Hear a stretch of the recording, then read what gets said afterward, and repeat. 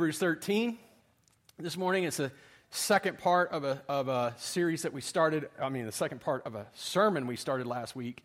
It's actually about the 20th sermon in the series that we've been working through. We're moving fast through the book. We could have done this, we could have taken about 40 weeks to do this series, but we're going to finish it in 21. Next week is the last sermon in the series.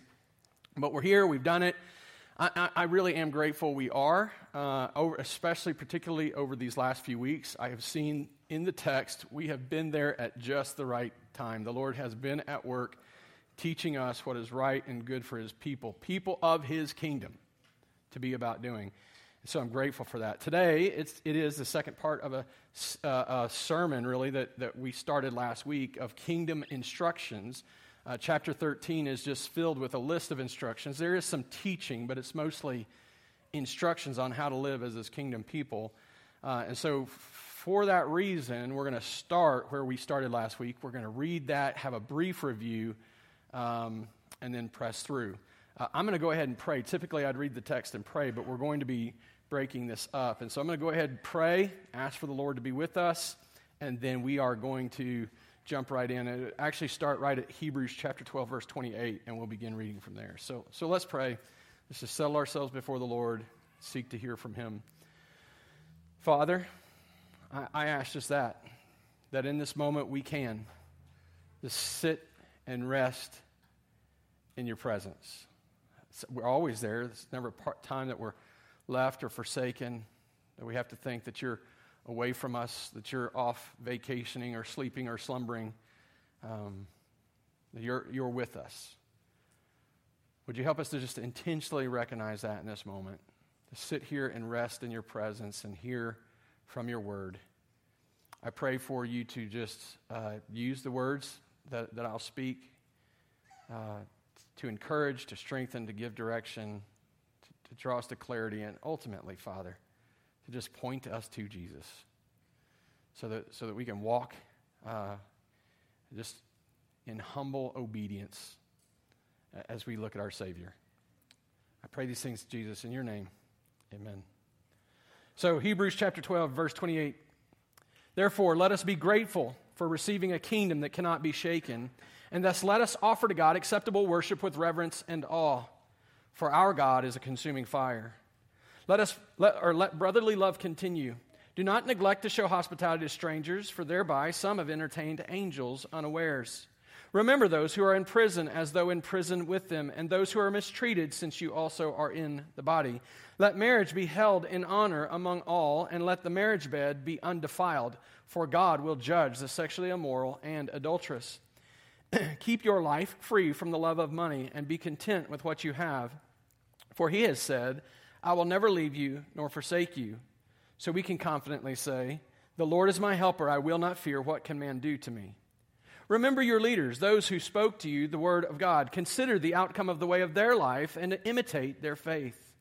Jesus Christ is the same yesterday and today and forever. Let's pray. We already prayed. Sorry, let's just jump in. That's what happens. You start working on habit mode. That's what happens. The point of last week's sermon, that was the text that we studied last week. The point of last week's sermon is that as recipients of Jesus' unshakable kingdom, Christians are called to reflect the character of our unchanging King. As recipients of Jesus' unshakable kingdom, Christians are called to lives that reflect the character of our unchanging King. In Christ, we have come to Zion, not Sinai. We didn't come to a place of laws and rules and live this way and be my people. We came to a place He says, you are my people. You belong to me, an eternal kingdom, an unshakable kingdom. And as a result now, be these people, live this way. It's not in coming and doing these things that earn us a place at the foot of Zion.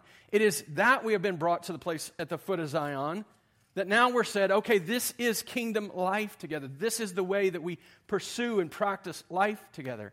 This isn't the way into the kingdom. This is an expression of those who already belong to the kingdom. And these instructions, pretty straightforward.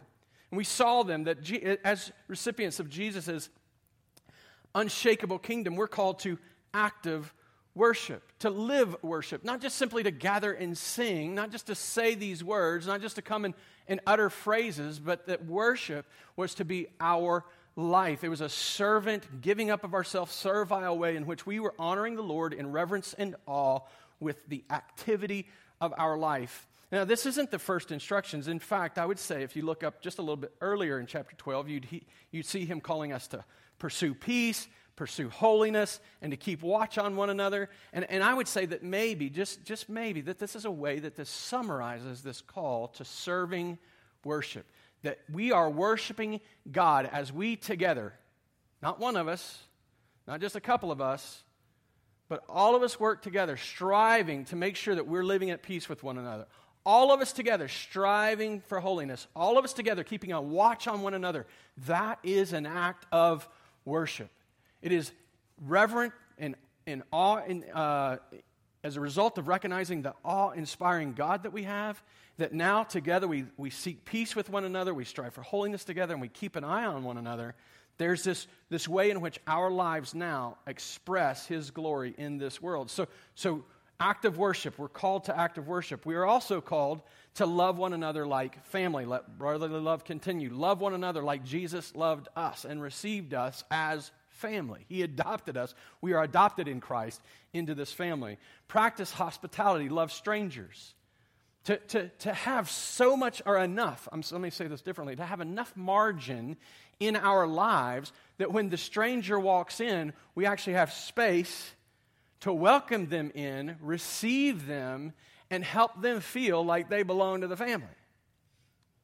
Practice hospitality. Stand united. Remember those who are persecuted, those who are in prison, those who have been put away because they've been living their faith. And even though you're not with them presently in a physical way, you are with them. We stand united. We are one body. Honor marriage and sexual purity, because we are kingdom people. We are called to live according to God's ethic of marriage and sexuality, not what the world would have us believe, not what the world would have us act, but what God has said. This is kingdom marriage. This is kingdom sexual ethic. This is what we live by. Strive for contentment. He also laid that out to not love money. The irony here in the way I worded that is that we're striving for something that says I'm not going to strive anymore. Right? Strive for contentment. It seems ironic. The idea, and I said this last week, I won't go into detail here, but said this last week, we're not trying to throw away ambition.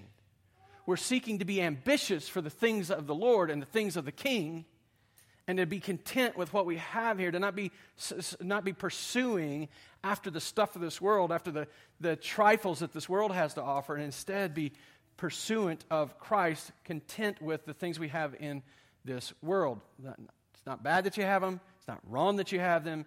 It's simply that can't be the goal of our living. So strive to be contented. And then finally, we saw in the last verse, verse 7, to follow our Christ-like leaders. That as kingdom people, as members of this unshakable kingdom, we're called to follow our Christ-like leaders. We're called to look at their life, listen to their teaching, and to follow and imitate their faith. It's a responsibility of every one of us. This is where we all stand together. Now imagine if that's what we really practiced at doing together, how different things might look, not just inside this building, but in the kingdom that now is in the earth. It might look radically different. There might be a whole lot less arguments on Facebook and a whole lot less preachers from a distance telling other preachers what they're supposed to do, or telling congregants of another local congregation what they're supposed to do with the people that they have in the circumstances they find themselves. It might be radically different in the ways that we interact with one another across denominational lines. And I'm not at all. Let me say this, because it came up in my mind last week and I pushed past it, and I think I ought to say it, especially based on some of the illustrations I used. I'm not at all against clearly lining out and marking out the doctrinal positions that we have. I'm not against that at all. In fact, if you go back, I think it was, I don't know how many months ago, I with calendars. We did nearly a year-long series on our beliefs and where we stand, both the essential things that we would say, this is what's required, like this is what is essential to the doctrines of being a Christian and at least being members of this church. And then also secondary doctrines that we hold to that are near and dear to us. And they help us form and understand how deeply we can partner. But if someone doesn't believe them, that doesn't remove them from Christianity. There's a difference, right? So we need to be careful with that. There's open-handed, closed-handed issues. Not opposed to that. But imagine if we got busy seeking to be these people in this world, how different it might look rather than fighting against one another. Might be a whole different thing. I can't say, because I don't think that's where we're at, but I think it would be different. As recipients of Jesus' unshakable kingdom, Christians are called to live lives that reflect the character of our unchanging King. That's the point. That's the summation of last week's sermon and focus on these verses. And here we see, as it ends, that Jesus is the same yesterday, today, and tomorrow. He's always been this, so it's easy to see why we should continue to look like Jesus. Like, that's what would happen. If we sought to pursue these things and live in these things, it wouldn't just be good people. We would be getting to reflect the nature of our unchanging King in a world that needs to see our unchanging King. They're desperate to see this. Desperately need it. But as a result, that's what would be on display. But there's more. And that's why we're going to continue along the same line. I want those thoughts in your head because it is all one thing. And in fact, we're going to be referring back to some of that later this morning. I want those things in your head as we look forward now to what comes next. Just pick up in verse 8, just to maintain that imagery that this is an unshakable kingdom with an unchanging King.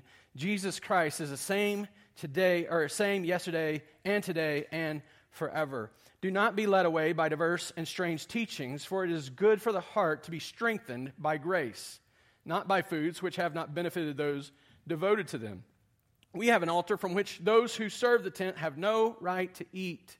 For the bodies of those animals whose blood is brought into the holy places by the high priest as a sacrifice for sin are burned outside the camp. So Jesus also suffered outside the gate in order to sanctify the people through his own blood. Therefore, let us go to him outside the camp and bear the reproach he endured. For we have no lasting city, but we seek. For here we have no lasting city, but we seek the city that is to come. Through him, then, let us continually offer up a sacrifice of praise to God. That is the fruit of lips that acknowledge his name. Do not neglect to do good and to share what you have, for such sacrifices are pleasing to God. Obey your leaders and submit to them, for they are keeping watch over your souls as those who will have to give an account. Let them do this with joy and not with groaning, for that would be of no advantage to you. In a very shaky and ever-changing world, there was just so you know, there was a part of me that wanted to stop and pray. Sorry, you didn't need to know that, but now you do. In a very shaky, ever-changing world that we live in, we have a Savior who is always the same. He is a rock on which we can build. So the consistent call all the way through Hebrews has been to keep our eye on him, to hold fast our confession of faith and hope in him. And at the beginning of chapter 12 even, we were called to keep our eye on him, to lay aside the weights and the sins, the distractions and the sinful things that keep us from running, that keep us from seeing him and running towards him. At the end of chapter 12, we're told that God is shaking the world so that anything that can be shaken will be shaken away. So there's a reality that if we're clinging on to these weights and these sins, we might be clinging on to things that God is shaking to rid the world of them, which will cause trouble in and of itself and difficulty for us in and of itself. But the point I want you to see is this. The world we live in isn't permanent. As we set our stuff down and run toward Jesus, we are changing. So the world is changing, we are changing, and we're running to a never-changing King. Our lives are being formed to look more and more like him, to reflect his unchanging character. That's why I continue to say this and summarize this passage. That's why this, I believe, is a direct result or a direct continuation of last week's sermon. As recipients of Jesus' unshakable kingdom, Christians are called to live lives that reflect the character of our unchanging King. But the author is more specific than that. He's not just giving us a summary. It'd be nice, because then we would have done this one week and then we'd have moved on and you'd have been like, okay, no, we're looking at it again. But we need to look at it again. We need this instruction. We need the specifics. And so let's look at them. First, as recipients of Jesus' unshakable kingdom, Christians are called to continue to feast on the gospel of grace. Look again back at verses now 9 through 10. Do not be led away by diverse and strange teachings, for it's good for the heart to be strengthened by grace, not by foods which have not benefited those devoted to them. We have an altar from which those who serve the tent have no right to eat. Jesus says unchanging. He is the same yesterday, today, tomorrow. He will be the same. So the doctrines or the teaching about him have no need to change. We don't need to add to them.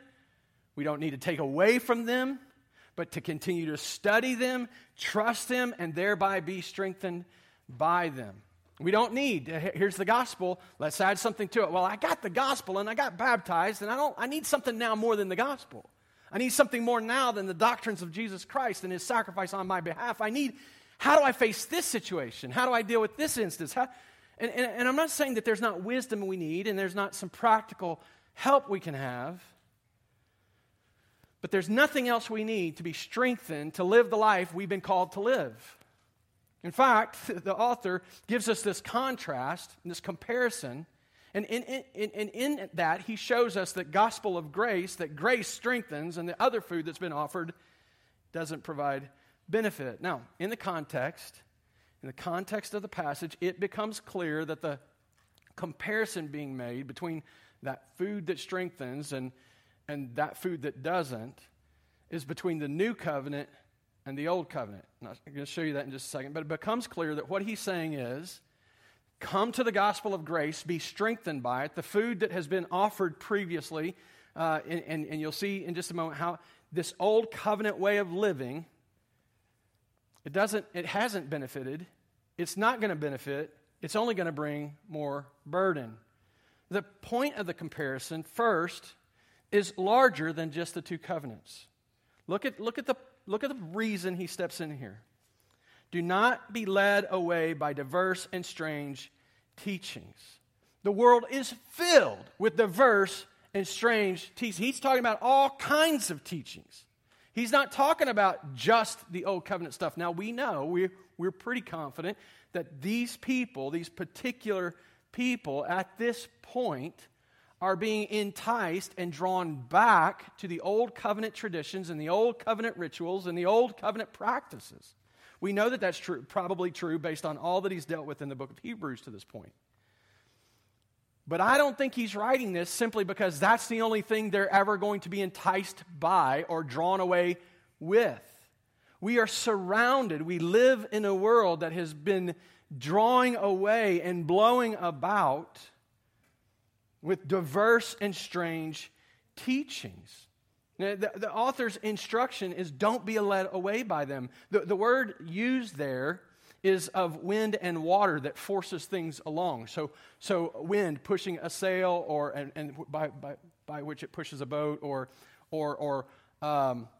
water, the waves of water carrying, so that the current of a river carrying something along. There's this idea that we're to be on guard against these strange and diverse teachings and not blown about, as Paul would say, as Paul said in Ephesians 4, not to be blown about by every wind of doctrine or tossed to and fro by the waves. But we're to be on guard against that.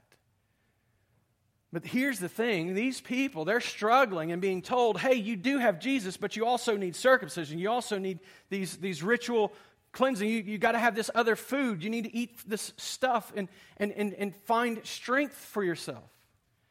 And the author here is saying, no, don't go to that food for strength. Come to the gospel and find strength. We might think that means that we need to go out and find all these strange and diverse teachings and think and find out, okay, well, what are they? The thing is, if we went out looking to try to figure out what's wrong and the lies in every strange and diverse teaching, we would never get done looking at all these diverse and strange teachings. We would be looking at them all the time and never looking at the only thing that actually gives strength. He's saying, come to the gospel of grace and feast on it. We have this altar that we can feed on, that we have the right to eat from, and it gives us actual strength. And these people, they don't have a right to do that. They have all this stuff and they cling to it and they keep running to it, and it's never satisfied them. Feast on the teaching that Jesus is greater. Just think of what we've studied in this book so far. He's the greater messenger, the greater Moses. He's the greater apostle, the greater high priest. He's a greater Savior, provides a greater rest, a greater sacrifice, and in Him we have received a greater covenant. If you're struggling and you need rest, it's not run off and hide in a cave somewhere, although that might not be totally bad. But while you're there, sit down and read Hebrews and look at Jesus. Because that's where the rest is going to come from. That's where the strength is going to come from. That's where the courage to stand up and walk into the world that made you want to run away and be in a cave.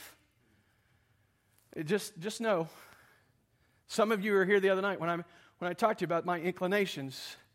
I'm preaching to myself here, right? My own insecurities, our insecurities. What do we? It's so easy just to want to run. It's to quit, hide.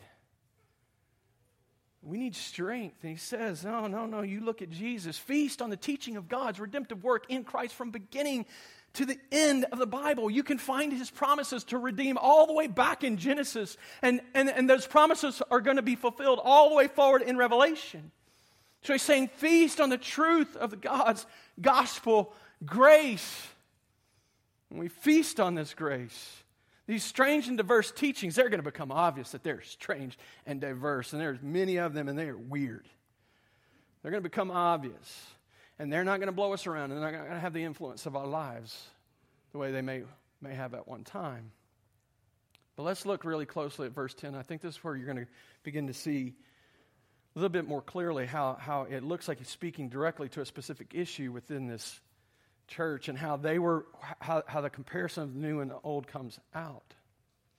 So there's this idea that there's a place in which they had to go and they had to offer these sacrifices, and on this physical altar in this physical place at a specific time they were to see a goat and a bull killed and laid upon this altar. But even then this was not food that they were to eat. But in verse 10 he says, we have an altar from which those who serve the tent have no right to eat.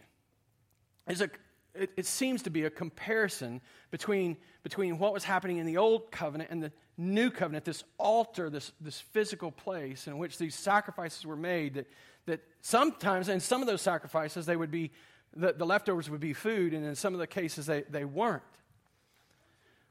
But only certain people had the right to eat from them. So what is this altar that he's referring to? We have this altar. What is this altar that he's referring to? And I think the tried and true Sunday school answer works perfectly here. What is the altar? Jesus, that's right. Yes, Jesus. Now, there's two ways in which there's been several ways. Let me say it this way. I didn't think about this till just now. There's been diverse and strange ways in which this has been taught throughout the history of the church. Right? Like there's one teaching that has suggested that the Eucharist is the altar. And so the idea that when we come at the end of the service and we take of the Lord's Supper and observe communion together, that in some way that this is the altar and that the sacrifice of Christ continues. That's diverse and strange. There's two interpretations I would suggest that have made sense and I think would be acceptable, and then we could discuss them and disagree with one another and still not be divided. Now, the first would be that the altar here would be the cross of Jesus Christ, that on the cross, on the altar, he was sacrificed. And just quite honestly, that's kind of how I have always viewed it, that was the altar and Christ hung there on the altar, his sacrifice being offered on the cross. And that's one of the reasons we continue to think and talk about coming to the cross or looking at the cross and remembering the cross and things like that. And I don't think that's altogether wrong. It's just I'm not there anymore. And it's only through the study of Hebrews that I'm not there anymore. The place I stand today, and I don't, one of the two, you're welcome to have either, but the place I stand today is after having studied and read Hebrews and seen over and over how he points back, the author points back to the Old Covenant traditions and the Old Covenant ways and shows that all of those physical things, while they had their purpose in that time, they were only shadows. They were placeholders.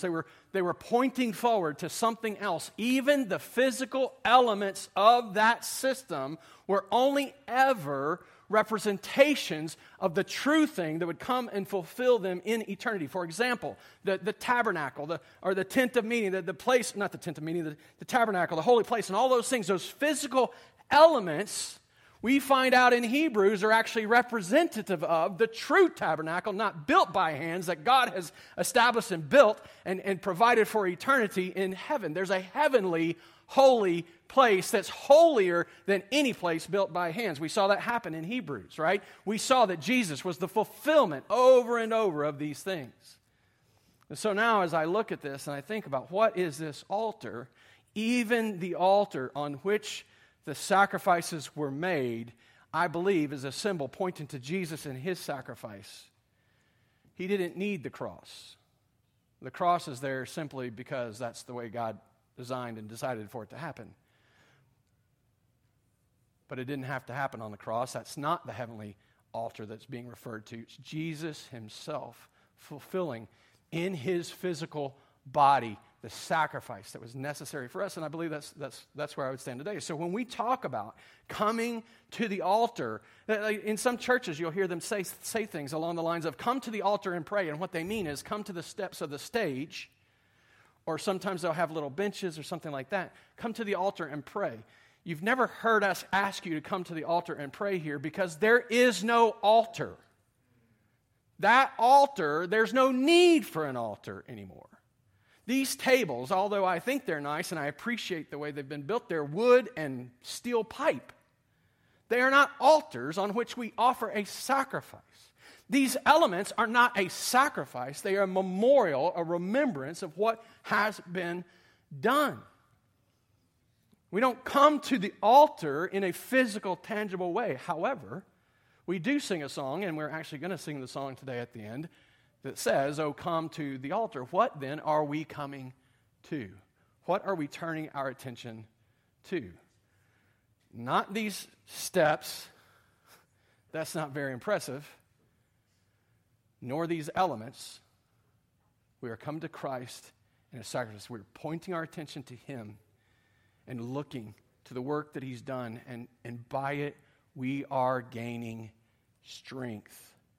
We are finding satisfaction and sustenance. I believe that's what's happening here. And so, no, we're not looking to the Old Testament, the Old Covenant ways, any more than is necessary to see how Jesus Christ fulfills them. And now we look at Jesus Christ and able to feed at this altar that even the Old Covenant people they don't have a right to eat at because they won't come to him in faith to begin with. Here we are. So as recipients of Jesus' unshakable kingdom, Christians are called to continue to feast on the gospel of grace. It's not something we got when we were kids or early in adult life, and now we don't need it anymore, and now we need all this other stuff. No, you need the gospel. Life is very difficult if we don't remember who Jesus is and what Jesus has done and who we are because of what Jesus has done. Keep going. As recipients of Jesus' unshakable kingdom, Christians are called to pursue Jesus despite the cost. As recipients of Jesus' unshakable kingdom, Christians are called to pursue Jesus despite the cost. Look at verses 11 and 12.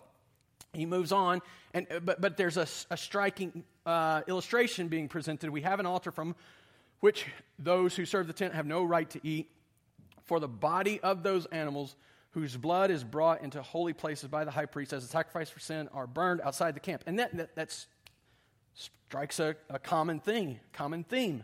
So Jesus also suffered outside the gate in order to sanctify the people through his own blood. There's this illustration being laid out, this doctrine being presented in 11 and 12, drawing from the things that happened on the Day of Atonement when goat would be killed and a bull would be killed. The blood would be taken into the holy place. And then the bodies of those animals would be carried outside. You can read about this in Leviticus chapter 16.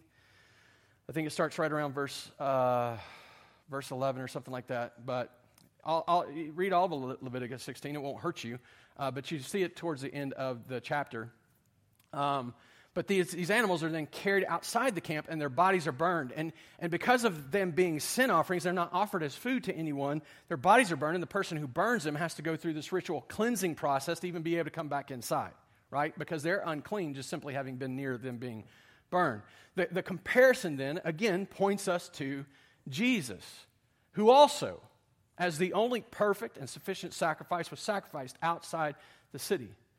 But his sacrifice was given for a different purpose, to actually make holy, to actually sanctify his people. So the call then, we see it in verse 13, get up and go outside the gate and bear the reproach that he endured. Get up and leave the city and be one who, like Jesus, might be counted unclean, who, like Jesus, might be rejected. But in going to Jesus, we find that we actually are made holy. That's all. Jesus suffered as a common criminal, right? He suffered as one who did not deserve or had no place among these people. In fact, they couldn't even deal with him themselves, so they hand him over to the Romans to be dealt with. And they send him out, and they reject him, and they send him away. Now that's the call on us. Returning to the old covenant traditions and rituals, it might have bought these people acceptance in the Jewish community. But whether they fully understood it or not, it was actually a rejection of what Jesus had done. Those things were obsolete. They were no longer necessary. It might have given them a place back in the city, but it would actually have been a rejection of Jesus and his greater sacrifice, because these two things are diametrically opposed. These people that maintain this covenant and seek to live within this covenant have no right to eat from the altar that's been established for us. But if we're going to go and seek to live according to this altar of the old covenant, then we're rejecting the one that's been given to us.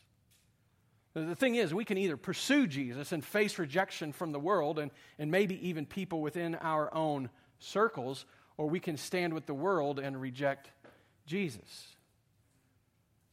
We cannot live in the city per se and outside the city at the cross at the same time. We can live and be an offense to Jesus, or inevitably, in pursuit of living in the holiness that he has provided to us, we will inevitably become an offense to the people of the world. I'm not giving you permission to go out and be jerks. I'm just saying, if you're going to live in obedience to who Jesus is, at some point that's going to clash with the ethics of the world. Look at this. Jesus' sacrifice makes his people holy. The word that word sanctify in verse 12 is it's simply the word that means holy, which in some sense means purified and cleansed, but it also speaks of distinction and separation. That yes, we're intermingled in the world right now, but we don't belong to it anymore. We have been made distinct from it. And though we may be rubbing shoulders in the broader society with those who have not been cleansed and who have not been made holy, that doesn't change the fact that coming to Christ, we have been made holy, purified, and made distinct from everyone else. And so while we're striving for peace, you see how this is going to work out. As we're striving for peace together, there's a reality that as we live our lives of peace, we may actually experience in this life rejection and reproach, separation and division. The grace that comes through Jesus, if you look at the context just before it, the grace that comes through Jesus' sacrifice strengthens us to face this. So he's telling us, be feasting on the gospel of grace so that we can go out to the cross and face and endure the reproach that we will receive. But let's take it. Let me say it like this. Let me say just to maybe draw something else out here. The call is not to separate ourselves. I'm not saying that there's not some people, like there's been monastic societies and stuff like that. I think there's, and I'm hopefully not trying to be offensive here, but like the Amish communities that will so far separate themselves from culture that they can't live any longer in culture. I don't think that's ever been the call of God on his people. Now, I want to be cautious about that because I think there's probably reasons for it, but I just don't see in the Scripture that there's a call for us to figure out how to separate ourselves. Jesus' sacrifice has already done that. But now we are to live distinct lives even as we're among an unholy people. This might practically work out, and I didn't ask permission for this, so I'll say cautiously. It practically might work out in a place like our public education system, in which there's more and more pressure all the time against anything that is of Christ. I don't think that's the responsibility of those who are working within that, trying to be a witness. I don't think that means that now they need to figure out how to chart their course out. I think they need to still fight to be a witness. But if they are removed as a result of them living a holy life, then that's actually success, not failure. That's actually enduring the reproach of Christ that we've been called to. So that's what he's calling. That's what this is about, right? It's about living and pursuing him in a world that's rejected him. We could even step back further and see how this context even goes back further. But be content with what you have in Jesus. Be content with what he's provided for you in this world. To not be satisfied, to pursue him, to follow him, to go after him, but to not be clinging to the things of this world so tightly that we can't live the life of holiness that he's called us to live because these things here are too important. But I think there's another way in which this whole idea of standing united, we go back and we look at this verse that says, hey, remember those who are in prison as though in prison with them, and those who are mistreated, since you're all in the body. I think this is one of the worst consequences of us, and not just generally as a church. Please understand, I think this is a fault in the American church. The American church so emphasizing the individual, this personal relationship with Jesus, this personal walk with Jesus. I don't want to dismiss it. We need it. We all got to walk with him. But it's not just about you and Jesus. It's about us and Jesus.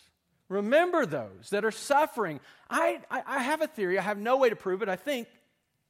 And you can disagree with me if you want. I don't ever mind you disagreeing. If you don't mind being wrong, I don't mind you disagreeing. I mean, that's just the way I like to, that's how I live my life, right?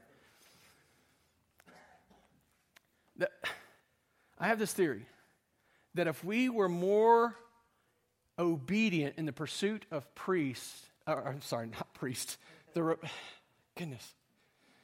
if we were more serious about pursuing peace together and recognizing the unity that we've been called to as a body of believers, we would feel less fear in going outside the gate to endure the reproach of Jesus. Because we would know we're not really doing that on our own. We're doing that together. And I might be the one facing the firing squad, but you got me. You might be the one having to make the hard decision about doing something that sears your conscience. But we got you. We got this, right? We are his people who all recognize that this is what we've been called to. Not making a home here. Not establishing our kingdom here. But being his kingdom people here. Willing to go out and experience the reproach that comes with Christ because his sacrifice has made us holy. So now we live those pure lives, we exclaim those truths to the world around us, And we face the consequences knowing that we're in this together. It's a radically different thing than my personal walk with Jesus. And if I lose my job, I'm all alone. No, you're not. If I lose my family, I'm all alone. No, you're not. I'm not saying we're going to get this perfect. I guarantee you we won't get this perfect. But I will say this is one of the central truths that we strive to live in this body of believers. Oh, I want to qualify just one more thing. While the author of Hebrews is calling us to do this as a people, we have to be ready to live the life like the words of the hymn states. Though none go with me, I still will follow. Because it's not about belonging here. It's about believing and trusting our saving King and willing to follow him regardless, despite the cost. Let's keep going. As recipients of Jesus' unshakable kingdom, Christians are called to pursue Jesus despite the cost.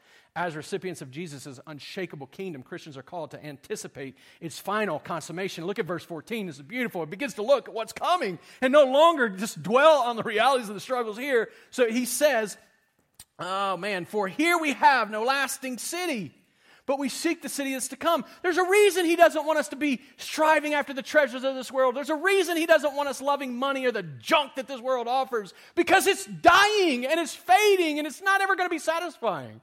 There is no lasting city here. To commit our way to the way of the old covenant is to commit ourselves to something that's obsolete and one day will be completely done away with. And in fact, I would suggest it's already been done away with. It's done. You can go to Jerusalem. You can walk the path, and they can say, oh yeah, this is Via Dolorosa. This is where Jesus walked. But even they are not able to practice the rituals that the old covenant commands them to practice because they have no place to do them. They are not able to continue in those things. It is done, that is finished, and Christ has come and displaced it all and said, look to me. The city that he has provided, that he has established, is eternal, unshakable, and it is still coming. We are not there yet. The call is to live today for what Jesus has promised to fulfill when the time is right and all is finished. But we get a glimpse of it. We get to see it just in a glimpse in Revelation chapter 21, John writing, he says, and he carried me away in the Spirit to a great high mountain and showed me the holy city Jerusalem coming down out from heaven from God, having the glory of God, its radiance like a most rare jewel, like a jasper, as clear as crystal. It had a great wall, high wall with 12 gates, and at the gates 12 angels, and on the gates the names of the 12 tribes of the sons of Israel were inscribed. On the east 3 gates, on the north 3 gates, on the south 3 gates, and on the west 3 gates. And the wall of the city had 12 foundations, and on them were the 12 names of the 12 apostles of the Lamb. And we could keep reading, but I want to skip down to verse 22 and pick up. And I saw no temple in the city, for its temple is the Lord God, the Almighty, and the Lamb. And the city has no need for sun or moon to shine in it, for the glory of God gives it light, and its lamp is the Lamb. By its light the nations walk, and the kings of the earth will bring their glory into it. And its gates will never be shut by day, and there will be no night there. They will bring into it the glory and honor of the nations, but nothing unclean will ever enter it, nor anyone who does what is detestable or false, but only those who are written in the Lamb's book of life. That is the city that we look forward to. Beautiful and amazing, because the Lamb and our God are there. There is coming a day when he will say, I will make all things new. And it's going to happen. There's a day coming where he will call out, I am the Alpha and the Omega, beginning and the end will be here. And that city will come down and we will stand in his presence to see him with our own eyes. There is no lasting city. So don't live for this city. Live with a content and an ambitious heart towards the city that is to come. anticipate the final consummation. As recipients of Jesus' unshakable kingdom, Christians are called to continually speak and sing his praises. Now, last week we looked at worship as a serving, acting, an active thing that we're up and doing, serving, sacrificing of ourselves. This week he turns around and he calls us to these words of worship. Look at verse 15. Through him, then, let us continually offer up a sacrifice of praise to God, that is the fruit of the lips that acknowledge his name. The satisfactory, sufficient sacrifice has been made. We don't need to sacrifice that anymore. We don't have to continue to do that. But using our words to praise and honor him, rather than to bicker and to fight, to give him glory rather than to tear things down, to point people to see him rather than to promote ourselves and build ourselves up. This is the call. In our study of James a while back, several books ago, we were reminded that our tongues can cause lots of damage. That though they're small, they can burn a whole forest. They can start a massive destructive fire. The old saying that sticks and stones will break your bones, but words will never hurt you. It's not true. Words carry weight. They have power. They can be extremely destructive. That's why Paul instructed the people in Ephesus to speak truth with love, to say nothing that's corrupting, but only as what is useful for building up and giving grace. If you don't have something nice to say, don't say anything at all. That one holds a little bit more truth. This is not to say that our words never confront lies, that they're never hard for a person to hear. But we say true things in love, hoping to be heard and that people respond to the truth and love, but their response is on them. What we say and how we say it is on us. And what do we, you just consider this for a minute, just what all the words we type in our preferred social media provider are spoken face-to-face to one another, even sung in the lyrics of the songs we listen to outside of this place. Are we using our words to honor him, to give him the glory? Because yes, it should be our life of worship, but we should be speaking and singing words of praise. There's this friend of mine that he has this phrase. I'd love to steal it sometime, but he and I talk too much, and so I just have to give credit to where credit's due. It's not mine. But he says, we talk about the things that we're taken with. We talk about the things that we're taken with. There was a time in our life of our church where we'd sit down and hang out and talk with people, and the conversation would turn. In fact, I was having this conversation just the other day. The conversation would turn to drinks people are drinking when they're not, when they're hanging out. I got this new drink I just love. I want you to try it. Here's the recipe, or the TV shows that I'm watching, and the stuff, the sports. But what happens when the topic and conversation of Jesus the King comes up? Are we as quick and active in the conversation? I'm not saying we can't have conversations about all that other stuff. Don't misunderstand. Let's talk.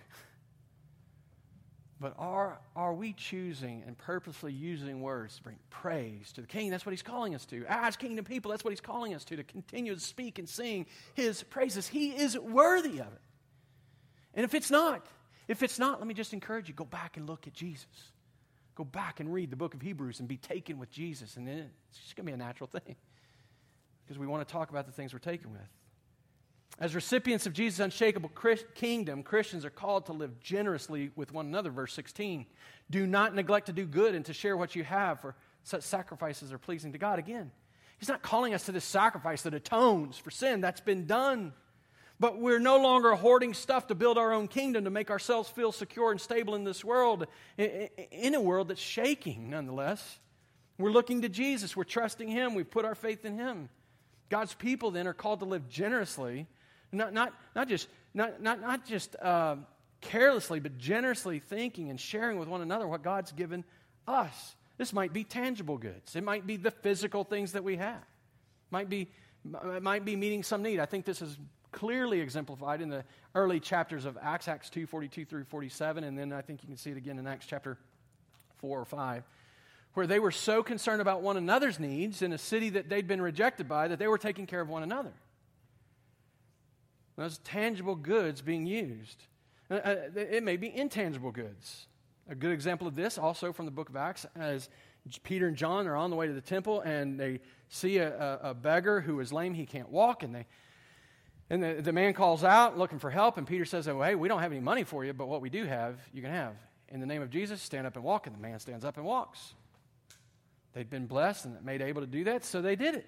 So it might be tangible goods, it might be intangible goods. The good that God has given you is not just for you. Enjoy it. Don't be ashamed of it. Praise God for it. But share it. Use it to do His good work in this shaking, difficult world. As recipients of Jesus' unshakable kingdom, Christians are called to follow their Christ-like leaders. You might notice that we're right back where we ended last week. We're ending in the same place. Now, previously in verse 7 of this chapter, we were called to remember them, consider their life and the outcome of it, and imitate their faith. The point then, as well as here, is not just any leader, but to ensure we're following leaders who are like Christ. But here he comes to them, and you can see it in verse 17, obey your leaders, submit to them, for they are keeping watch over your souls as those who have to give an account. Let them do this with joy, not with groaning, for that would be of no advantage to you. We lose some of the nuance in English of what's happening in that verse, and so it almost sounds like the same thing twice, obey and submit, right? It almost sounds like he's saying the same thing twice. He's not. The first one, where he says obey, the word he uses really means to be persuaded by.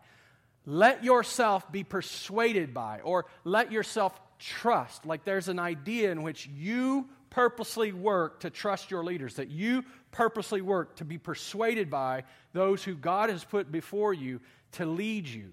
So that's the individual Christian, that's the church's responsibility of their leaders. Be persuaded by them. Now, listen.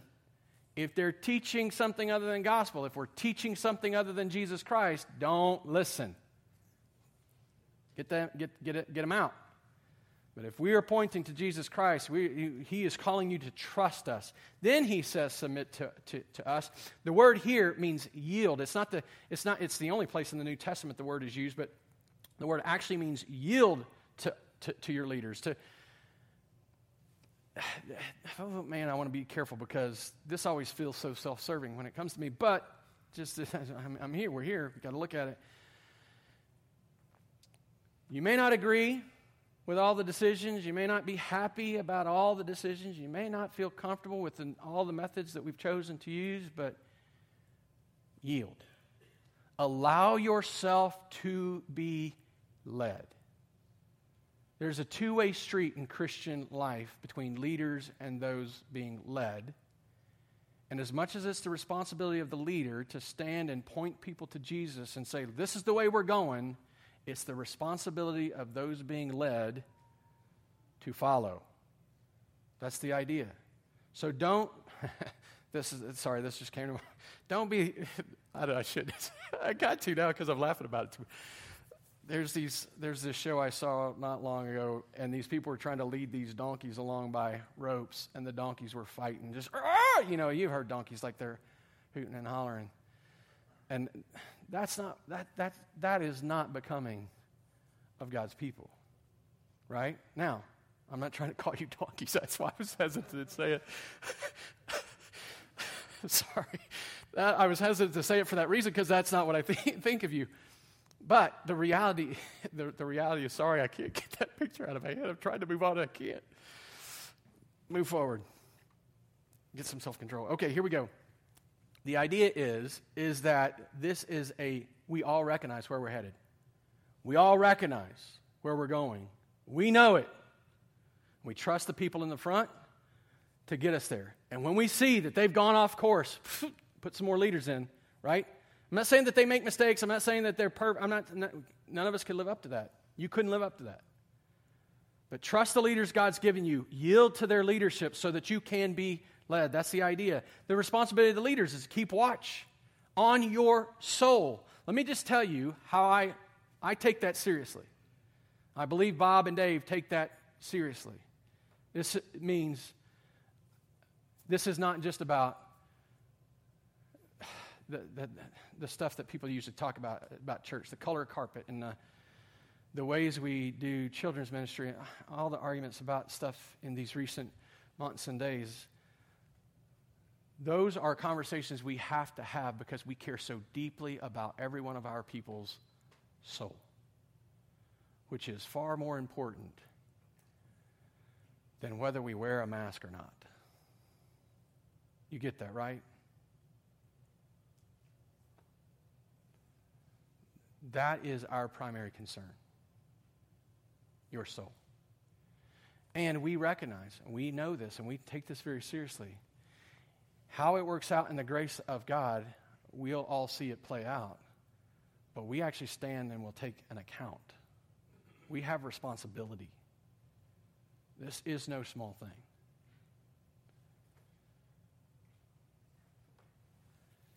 We may answer to the church. I've had this conversation a lot lately in the last few weeks. We may answer to the church in some sense in that we must be staying and walking towards Jesus, setting the right example, doing the right things, and teaching the right stuff, and calling people to the right place. But hear me say this as gently as I can. We're not doing that because you've agreed with us or because you've given us permission. We're doing that because God has called us to this. We do not truly answer to you.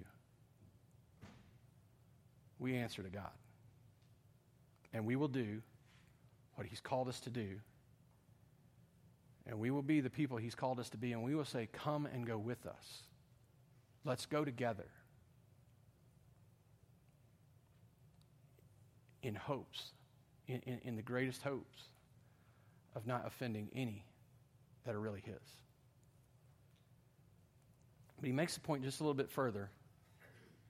Because it's in a world that is so often anti-authoritarian, he makes the point go just a little bit further where he says that this, let this be a joy to them and not with groaning, for that would be of no advantage to you. The idea is follow in such a way that we get to rejoice in the fruit that God is working out among His people and that we don't groan because people leave His flock. But this is an advantage to you. In a world that's so anti-authoritarian and in a world that says, nobody's going to tread on me, you're not going to tell me what to do. That's the message all around us. I am my own God. I am free to do whatever I want to do. Hear this pastor, not me, the pastor, this pastor. This is no advantage to you. In harming your leaders, you're hurting yourself. You're not doing yourself any favors. So, as recipients of Jesus' unshakable kingdom, Christians are called to follow their Christ-like leaders. Here's the thing, and this is in closing. Because we're recipients of this new and eternal and unshakable kingdom, we can and should live radically different lives than we did before we were part of it. If you've never trusted and followed Jesus, don't try to adapt this list to your way of life and say, now I'm one of His kingdom people. That will not work. In fact, that will be a burden that just ultimately ends up crushing you. The only way in is by faith. Trusting in Jesus, in His satisfying, sufficient sacrifice that pays the price for your sin. You trust in Him. And then by faith, and if you are already there, by faith, live like it. By faith in Him, live as one who has received His kingdom. Let's pray.